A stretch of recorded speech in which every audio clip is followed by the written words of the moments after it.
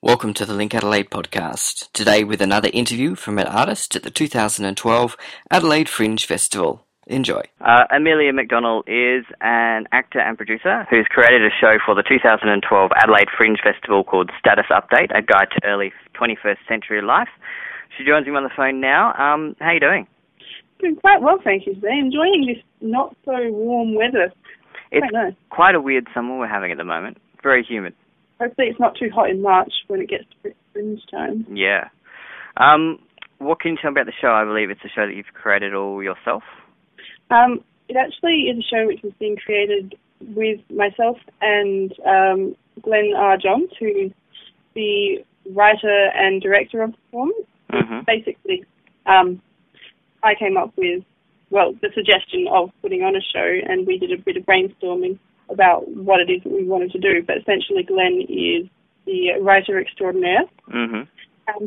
The show actually is about the life of our protagonist, Kylie Howard, and it presents both her real-life relationship as well as her online life. So we actually get to see on stage not just real-person interactions, but a kind of representation of the world of Facebook and social networking. And the journey that this character takes is one where she's like overwhelmed by just the best way to describe it is the everythingness of life, like all of the different pressures and all of the different issues that face people every day, and she's unable to find her sense of direction, and is surrounded by all these people who know exactly who they are and exactly what they want to do and what want to go out, and they just do it, and doesn't know her purpose and her cause and gets pulled in different directions by the people around her. And essentially what we wanted to explore when we came up with the idea of this show was, what can we, the little guys, just regular everyday people, do when there are so many different big problems facing the world? Is there any difference that anybody can make? And that's the challenge that our protagonist takes in this story. And hopefully we're able to show her journey that there is hope and there is something that people can do, just in the everyday decisions that people make. And were there things that you kind of took from some of the movements that have come around since, I guess, Facebook has taken off, like the global Occupy movement and those kind of things that seem to have had a very, very strong social networking basis in terms of rallying people around causes? Did you sort of get any ideas from that into putting things into the show? Well, initially that's where most of our ideas came from, is that we looked at what are the big issues that everybody is talking about nowadays. What is the thing which people are always sharing articles about online? What is the big issues facing the world based on what people are exploring online? But the more that we've actually come to develop the script and the story, the more our characters have actually wanted to talk about the little things, the little changes that Facebook and social media have actually made. So although there's reference to things like Occupy movement, to things like climate change, the real kind of issues that the characters are dealing with on their day-to-day basis is things like communication and relationships, and how that world of social networking affects the little, just day-to-day life. Mm-hmm. And do you think it's improved day-to-day life, in your opinion? I think it's something which we've discussed with so many different people, that it has improved, but there's both positives and negatives to the impact of social media, because there's so many different, you're always contactable. And it's really convenient to always be contactable, but it's also, you're never able to escape. Like, there's never a time when you can say, well, I'm going to go away for a week and no one's going to talk to me, because people have always got their mobile phones. You can often get your email on your mobile phone. You can be contacted by work, by anybody who wants to talk to you at any moment. There's never any kind of time when you can just go, this is my space and no one can talk to me, kind of thing. But, I mean, then the positives can be just how easy it is to go out and do things socially, because you're getting invited to events and things all the time. But part of the process which we did for creating this show was to do some research and interviews with people who were in early adulthood. So basically our target audience is young adults. So we interviewed people who were around age 20-ish, give or take a few years, and talked with them about what they thought the positives and negatives of social networking were.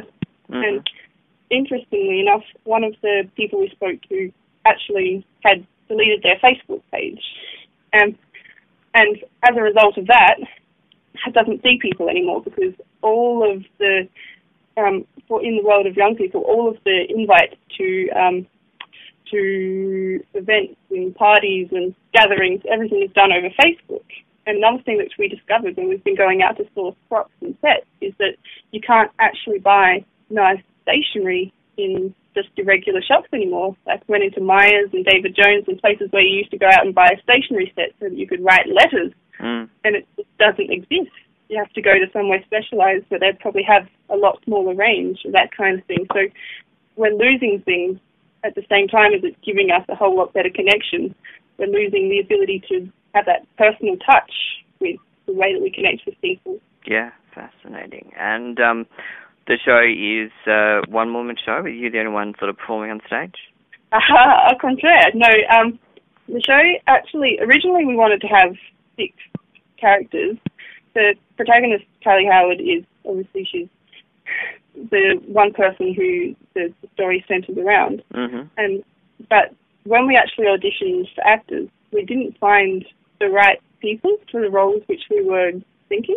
And it being a script which actually wasn't written prior to coming up with the concept to it, we actually changed the roles based on the people who auditioned. Yeah. So we've ended up having 4 what you would call real-life characters.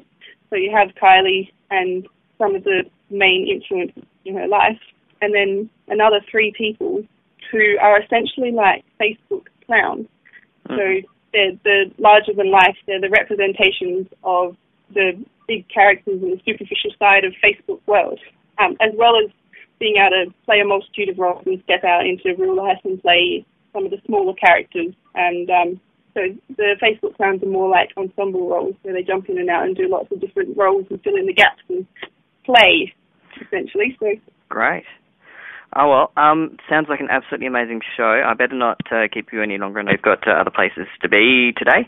The show is called Status Update, a guide to early 21st century life, including but not limited to globalisation, the GFC, social networking, compassion fatigue, sexting, and Angry Birds. Probably one of the longest titles in the Fringe.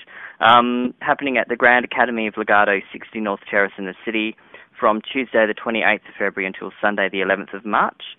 Amelia McDonnell is one of the creators of the show and the producer, and I thank you for your time today. Thank you very much, Stephen. It's a pleasure. For more on this show and 922 others, check our website linkadelaide.com.au, or you can find them all at adelaidefringe.com.au. And for the latest news and info from Link Adelaide, be sure to like us on Facebook, facebook.com/LinkAdelaide.